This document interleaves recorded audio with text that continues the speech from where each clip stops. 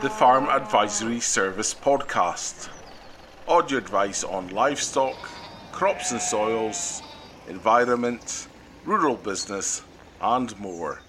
Brought to you in association with the Scottish Government. My name is George Chalmers, and in this Farm Advisory Service podcast, we'll be looking at pesticide filling and handling areas. We're going to discuss what the pollution risks are, some of the legislation involved, what the design considerations are, and also some of the options for disposal of pesticide solutions. In most cases, and indeed the preferred option, is for pesticide handling and washing activities to take place in the field being treated, either in an untreated area or an area that's received a lower dose of chemical. For various reasons, however, these activities can occur in the steading area. Perhaps this can be for convenience or even to guarantee a good supply of clean water. And it's a steading area that we are going to be concentrating on today. I'm joined by two experts. Firstly, Pete Wright, who's a specialist from SEPA, who will mainly discuss the pollution and legislative aspects. And also Dan Fentiman, General Manager of D&H Rural, who has been involved in the supply and installation of pesticide handling areas and biofilters throughout the country. So to start with, Pete, just why should producers make sure their pesticide handling facilities are up to scratch? And perhaps why in some cases producers should be looking to improve them? Yeah, well, thanks very much for inviting me onto the podcast. It's really useful to have this opportunity to speak to people, and like you said, we're all doing things in a slightly different way, and hopefully this will get to an audience which is going to be new to it. Which we've had a number of events on farms and on site, and they've been really successful. So hopefully this goes the same way. So thanks so much for letting me get involved. So I work for the Scottish Environmental Protection Agency and do quite a lot of work with yourself at SRUC and Farming and Water Scotland. And pesticides is probably the issue that comes up most with the most difficult questions. When it's a operator who's using these things day in and day out, so a contractor or a large arable farm or whatever it is, most of the systems are in place. So when we're doing our farm inspections and our visits, those steadings that we visit, which are in regular use when it comes to pesticides, tend to have the systems in place. What I'd like to focus on a little bit now is where we see the problems. And these occur in locations which are infrequently used when it comes to pesticide handling and storage. One of the main issues, there are some quite shocking statistics when we look at it. It's up to 40% of the pollution incidents relating to pesticides don't happen because of over-application on field or rainfall events. It happens just because of minor problems, what are seen as minor problems on the steading, which is basically meaning that neat pesticide in quite a lot of circumstances is getting directly into surface water drains and impacting the water environment. So the kind of things we're looking at when we go onto a site visit, which we've done a fair number of these now, is where are pesticides being handled and where are they getting mixed, where the storage locations are, and also if the farmer or land manager there is aware of the potential risks that are associated with those activities, and also providing a little bit of best practice. And of course, we've got our rules and regulations that we do apply, but all the rules and regulations that we talk about today on the podcast are based on best practice. So these are things that should be happening anyway. Where can these pollution accidents or incidences occur? There's going to be spills, obviously, leakages, runoff. Yeah. The biggest one is just drips and spills. Runoff sounds quite dramatic. You have visions of litres of water or litres of pesticide disappearing down into a drain. That doesn't tend to be the case. The areas that we find are most most likely to cause issues are the handling areas where there's just little drips and spills down to poor housekeeping, really. And also things like the foils and the caps off the top of lids in the containers. If they're not disposed of appropriately or stored properly prior to disposal, they can have quite a significant impact. I've seen examples where there is like a carrier bag full of the pesticide foils or the caps, and that's just left on the side of the yard. And those caps can quite easily just get blown away, and any pesticide residue on it can get washed into a drain. So it's those little improvements that you see on the site which can have the big improvements out in the environment. The large spills don't tend to happen very often. When they do happen, they can be catastrophic and have a huge impact on the environment, and resulting on the impact on the business because of the actions they have to take. But they don't happen very often. There are normally things in place to stop those kind of activities happening. But where we see on a wide range of sites, from small through to large, is those small drips, spills and foils. The diffuse issues relating to pesticide storage are the areas that we see the biggest problems. And a lot of this, Pete, is covered under legislation under GBR 23. That's right, yeah? Yeah. I mean, remembering numbers for rules and regulations is difficult. And as somebody who deals with it every day, that I struggle myself. So it normally comes down to what the regulation is. So it's called the Water Environment, and it's the Controlled Activities Regulations in Scotland. They brought in these in 2008.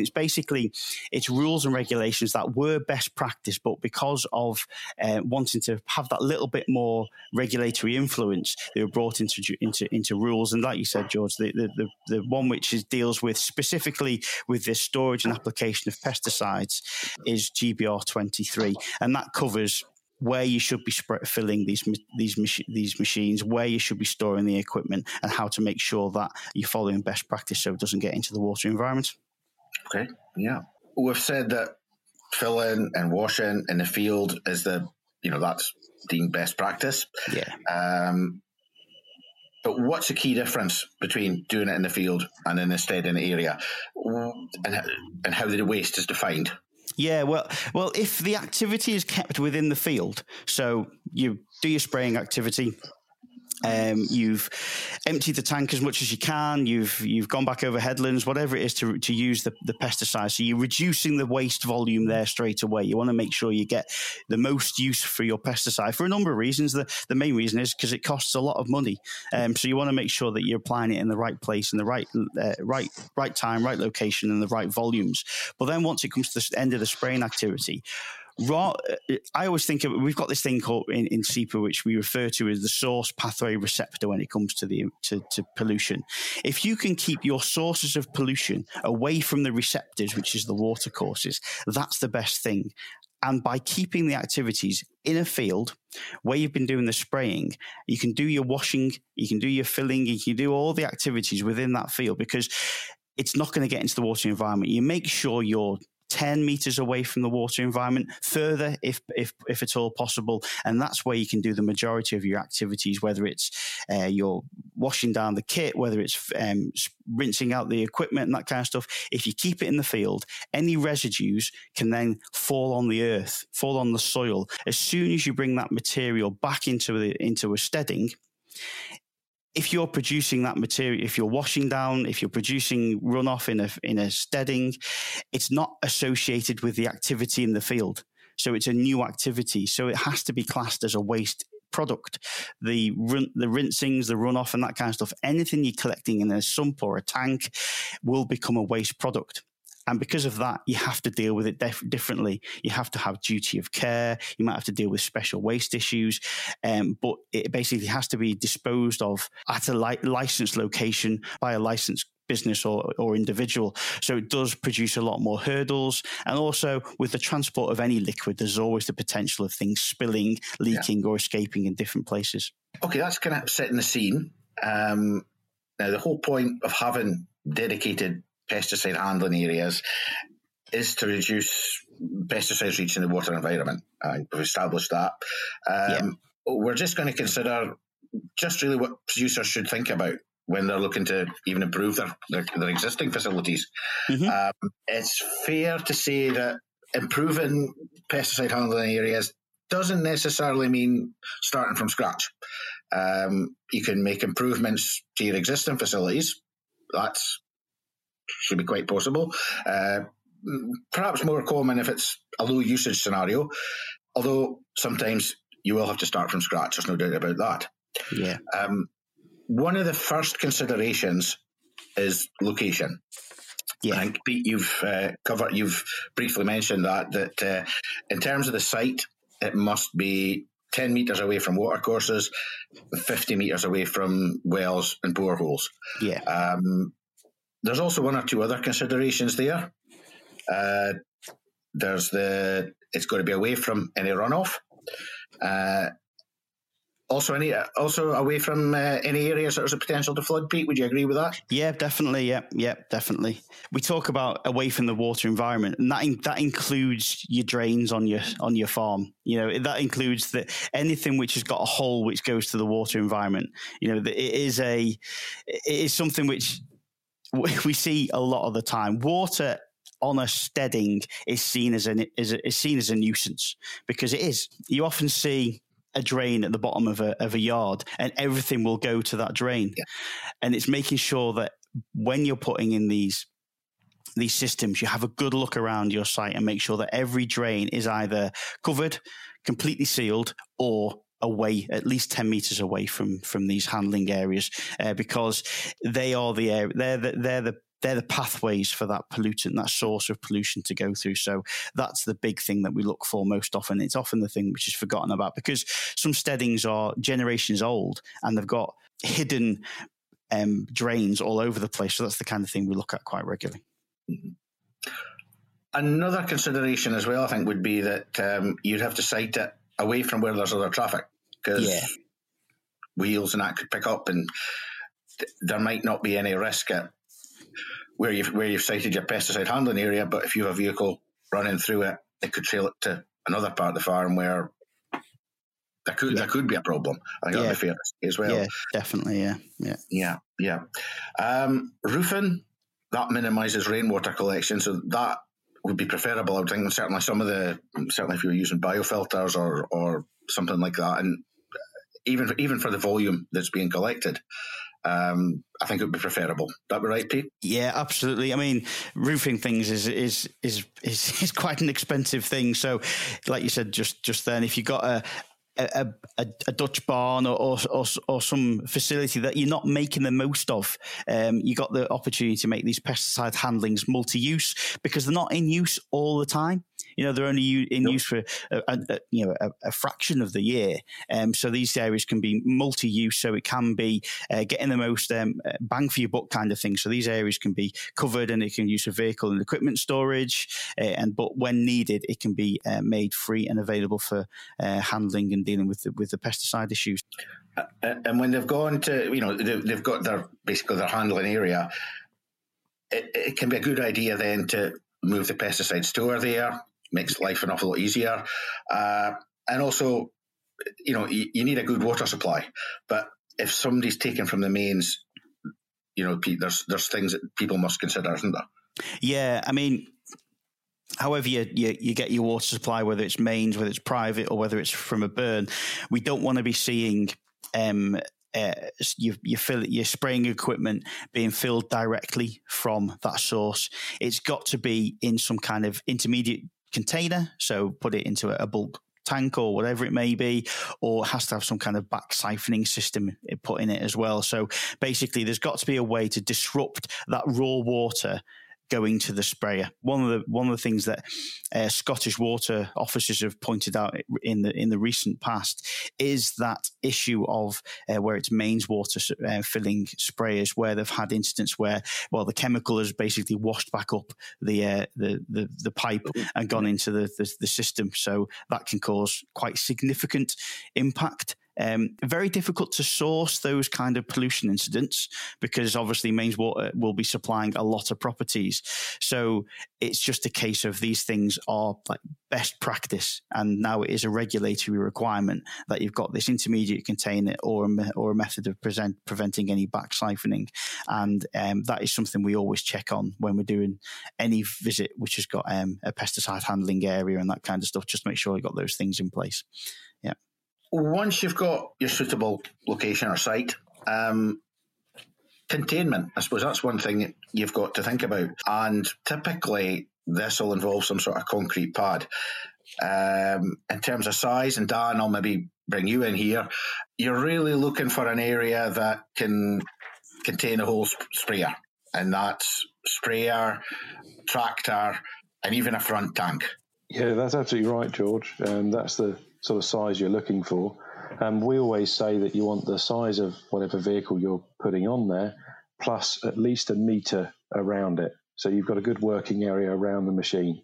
And that's going to cover you for any of the contaminations likely to come from handling pesticides around the machine. Yeah. All I would say about sizing it is when you do size your concrete area for the handling of pesticides, be realistic. So build something that is future-proof, absolutely. Make sure it's big enough for the future, for any future equipment that you might be looking at taking on. All too often we see pads that are put down for an existing machine and then they upgrade to a larger sprayer and they're no longer being able to use it. So that's a complete waste of effort. So just be realistic about that. And also don't oversize it as well. If you oversize it and you're working in an outdoor environment, particularly, you're going to increase the catchment of rainwater. And as Pete has already touched on, rainwater into these systems, too much rainwater is a problem. And it's also, you've got to stress as well that the concrete has to be top quality. It's got to be sealed, impermeable, basically. And certainly if somebody was looking at converting existing facilities, any cracks and such like, they've got to be properly sealed. Yeah, that's absolutely true. And take care about the bunding area around it. Some people have used like a separate bund method, i.e. a curb or a block wall, and that doesn't always seal against your concrete pad that you might pour within that. So just be very aware of that. Some people have taken measures to actually go back and seal that retrospectively, if you like. But if you can cast it in one pour, then absolutely you create that that impermeable surface like you're talking about, George. Just briefly with the bunding, I've seen a couple of different examples, and I'm sure, Dan, you've seen different examples. Quite often, you can have a bunded concrete pad, and it can use carbon round about it. I've seen examples where there's no carbon round about, there's no risk of, there'd be no risk of any runoff entering into the collection area. And it's essentially just a steeply graded trench. Both ways are just as effective, I presume, as long as they can contain what's in that sprayer. Absolutely. Yeah, that's what you're looking for, is something that is capable of containing a potential spill from the sprayer. Yeah. Included in that can be an underground tank, included in that capacity of the bund. So if you're running a 3,000 litre sprayer, you might want to have a bund capacity of 3,500 litres, for instance, in which case you could use the 1,500 litres of the actual underground tank and then calculate the remainder in the bund area. When you're making your concrete area, it's got to be graded, so it runs basically it's got to be graded so that the liquid can be collected. Tips, certainly if you're washing equipment there, some sort of grating to catch any larger debris, straw, stones, even clods. Absolutely, yeah. I would definitely say you want to, if you can, make the journey for the pesticides to the drain, in which case, in our case, we would normally recommend a silt trap immediately. It comes off of the concrete area. If you can make that journey as long as possible, you're aiding the breakdown of those pesticides. So ideally, you want to be washing that solution to one end or maybe to the middle. Some considerations in the making of the concrete pad is if you are using a self-propelled sprayer, a lot of those like to be filled on the level. So you might need to have a gradient coming to the centre as opposed to all running to one end. It's just a little point to take into consideration. Yeah. But you're dead right. Collecting those solids in a silt trap is really important. The collection tank itself, where this runs to, I think there's a limit. Pete, 1,500 litres is a maximum for a pesticide solution you can store on site, isn't it? That's correct. Yeah. This is the thing with the pesticide rules and regulations that SEPA have. They're in different parts of the regulations. It's never easy when it comes to rules and regulations. But SEPA basically covers the rules and regulations relating to protection of the environment. So there are a number of areas where we cross over with Health and Safety Executive and other agencies as well. But you're right. When it comes to storing any runoff from pesticide handling and that kind of stuff, limit it to that 1,500, and you should be okay as long as it's bunded, as long as it's in a suitable location, and as long as that tank is not going to be leaking anywhere. That's the correct. The tank's got to be impermeable, basically. Absolutely, yeah. It's got to be built for that purpose. It might not be a purpose-built pesticide runoff handling tank, but it's got to be something which is suitable for use.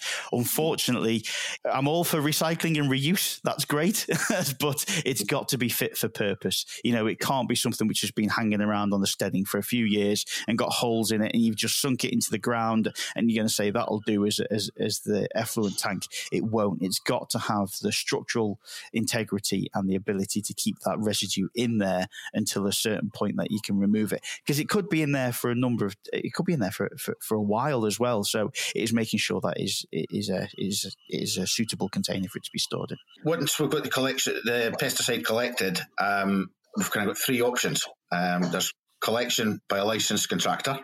Yeah. There's discharge to designated area land through a CAR license. Yep.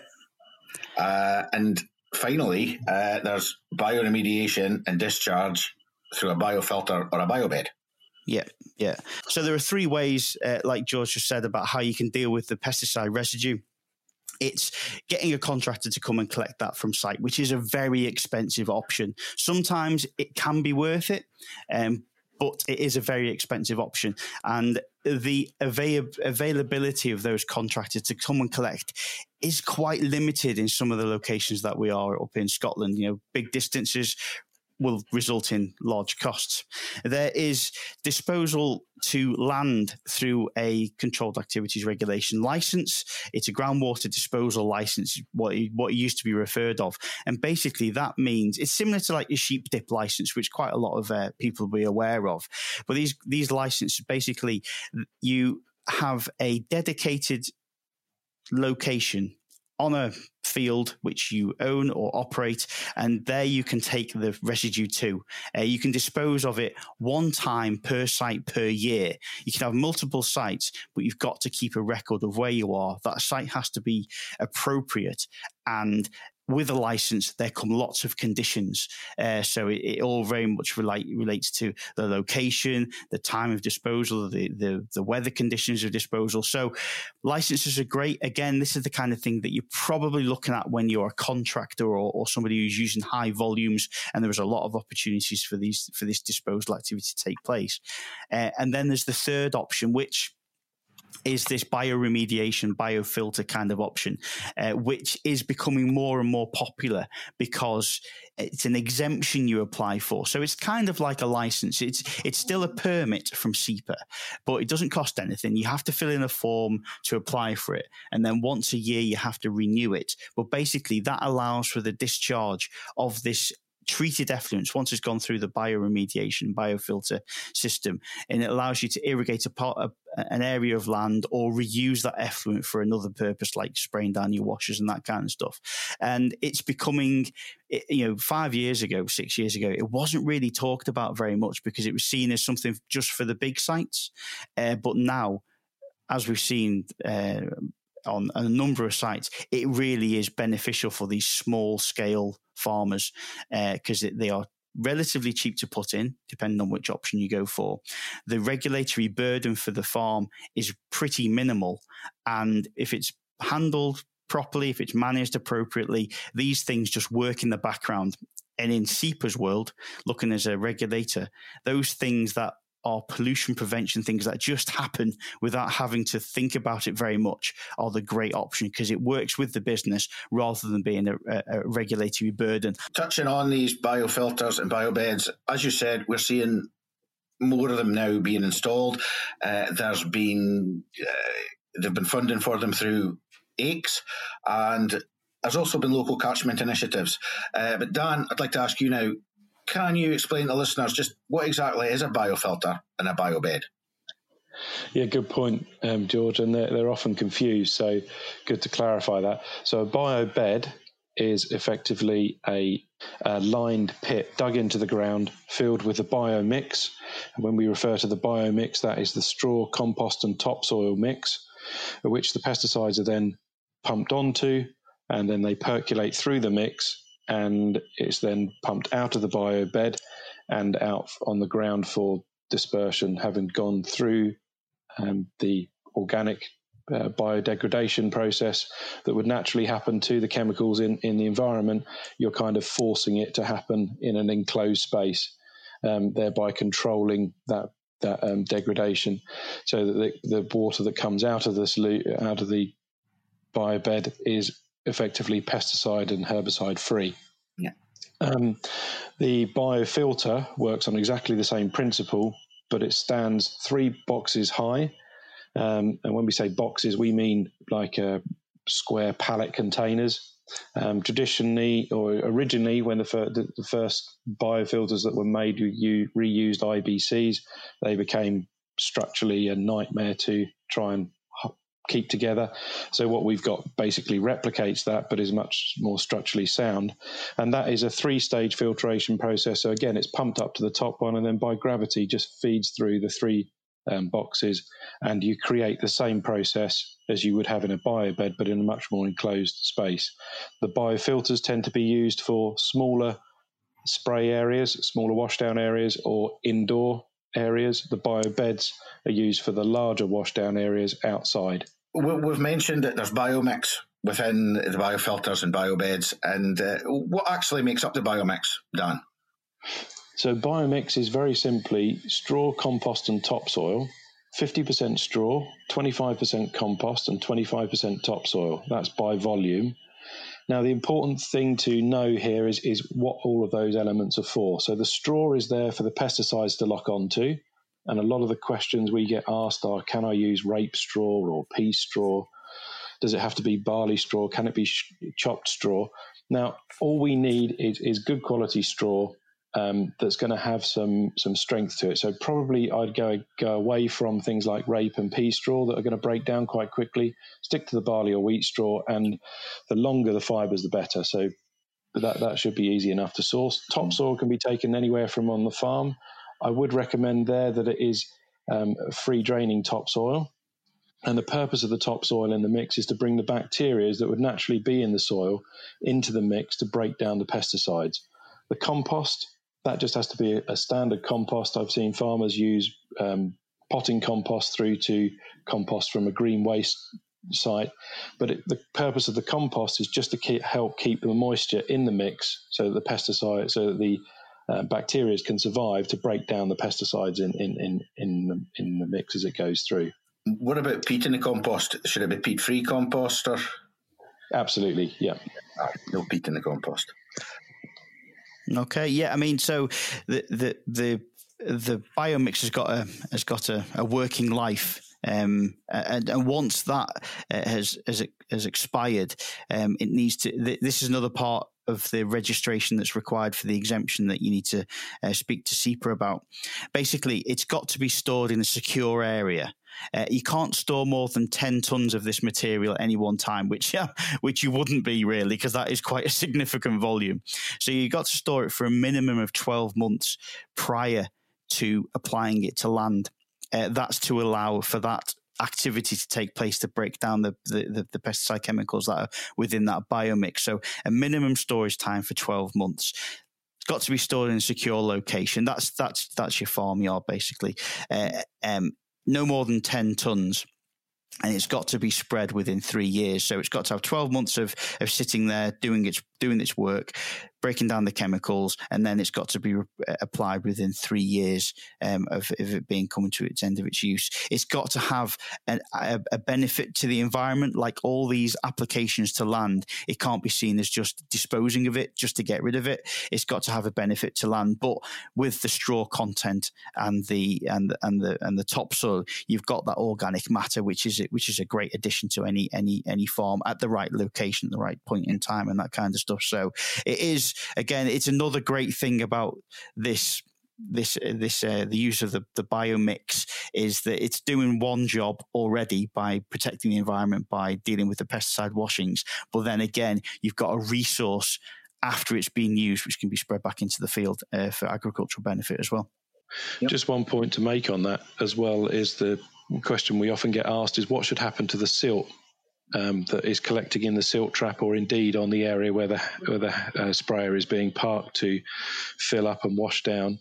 And the answer to that is that silt can actually just be added to the biomix in the biobed or in the biofilter. It can be added to that, and thereby, negates any costly disposal process for a contaminated product potentially. Yeah, definitely. It's those small particulates, the silts and the sands and that kind of stuff, which the pesticides will attach itself to, and they are easily washed down into surface water drains and that kind of stuff. So yeah, definitely collect it, contain it, pop it into the biomix, and treat it as one. Definitely, good point, that Dan. Good point. Typical volumes. You've kind of hinted that biofilters are maybe for smaller operators, biobeds for the larger farms. Just what sort of volumes would they be looking to put through each year? I might ask Pete for his accurate version on that. In England and Wales, the biofilters are approved by the Environment Agency for up to 15,000 litres of water per annum, including rainwater. And then in the biobeds are approved for up to 15,000 litres of washings, excluding rainwater. There's a slight difference in Scotland, where the disposal of waste consisting of pesticide solutions or washings in a lime biobed, you can use it for 8,000 litres of waste per year within that 12-month period. So yeah, it's 8,000 in Scotland, where it's a little bit more in England. Not quite sure what the discrepancy is reasons for, and this is one of the exemptions that is getting looked at a little bit, because of the differences throughout the UK. 8,000 litres per year can go through it. And Dan, you've been involved in a number of these sites in the past. When people are installing them, what other items of equipment should be considered? We've mentioned silt traps. Is there any alarms or anything like that it should be perhaps thought about? Yeah, that's a good one. So it depends on how the individual layout of your site, but obviously after the silt trap is what we call a primary collection tank, and that is a facility just to collect the solution, so it can then be pumped on to your biobed or your biofilter. You then got obviously the equipment of the biobed and the biofilter, and then at the end stage, we always recommend a pumped discharge. Now, many people say to us, well, the way the site is laid out, surely we can gravity feed that away. But the thing to remember with it is that water has been through an organic process. So effectively it is an organic leachate. So what generally, I think Pete will back me up on this, the environment bodies like to see that evenly dispersed over a given area rather than just distributed to one point, maybe by gravity through a hose pipe. So that's an important point to make, that we always recommend a pumped discharge through drip line irrigation to get an even dispersal. That's probably the fundamentals of the kits as such. Yeah, I'll just back up Dan there with the discharge at the end. Yes, that is the main part of the SEPA exemption. We do like to know what the design of the bio filter biobed treatment system is. We'd like to know where the location, we'd like to know roughly how much is going to get used. But the main issue, the pollution prevention part, the reason why that exemption exists is that final discharge of the effluent, and it has to go via irrigation. It's not just a disposal activity. You're not just having a hose. We have seen this on some of the places which haven't had that chat with SEPA beforehand. We've just seen basically a hose coming out the end of the final discharge location, whether it's a tank or whatever it is, just discharging into a field. We don't want to be seeing that because there's the potential there for pollution to occur. So it is about irrigating a location or reusing that liquid in a suitable way, as long as there is a irrigation purpose at the end rather than it just being a disposal at the end of a pipe. That's the kind of thing we're looking at. And Dan's example of the trickle pump trickle version is a great way of doing it. I think finally, many of the items that we've discussed today, they require capital, time, and also a bit of thought into planning them correctly. What quick and easy steps can producers make to their current facilities in the interim? The kind of things we've seen is where it's an immediate improvement is required. We can see things like curbs being installed just to direct any flows away from open surface drains. We can see things like lids being secured onto drains to make sure there's no entrance into the surface water. They're the kind of things that, as a regulator, I'd be looking at. I'd be looking at the quick, simple fixes just to stop any runoff getting into a drain. And those things can be done on the day. And indeed, I have seen them done on the day, where these things are just right. Okay, I'll go and get X, Y, and Z, and I'll block up that drain. And those kind of things can have an immediate impact. It hardly costs a thing.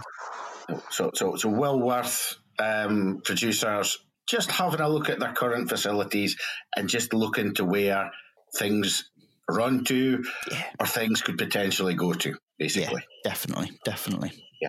So the other point to mention on that, George, we often notice is traffic on and off the beds and other uses for the wash areas. So as a pesticide handling area, it does need to be a dedicated space. You can't expect to be able to use it as a wash down area for other machinery necessarily, and expect the same drainage system to be able to cope with that. It physically can't. The whole biobed and the box biofilter system is an aerobic process that it goes through. And if you overload that with water, it becomes anaerobic, so thereby ceases to work. So you're not going to get that pesticide breakdown. So that's really important to keep, the water away from that area. Yeah, to minimise the liquid that's going through the system, basically. Exactly right. Yeah.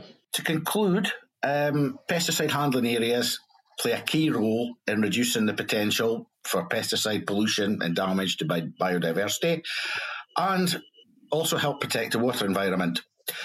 Today, we've discussed the containment of pesticide solutions, washings, under safe storage.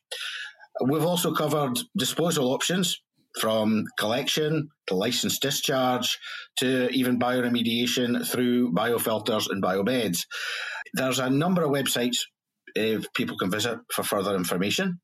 There's a pesticide section on the Farm Advisory Service site. There's the Farm and Water Scotland website, SEPA's website, and also the Voluntary Initiative website. Further reading can be found in the PIPFA code. Finally, I'd like to thank my guests today, Pete Wright from SEPA, and also Dan Fentiman, for their knowledgeable and informative contributions. Thanks again for listening. Goodbye.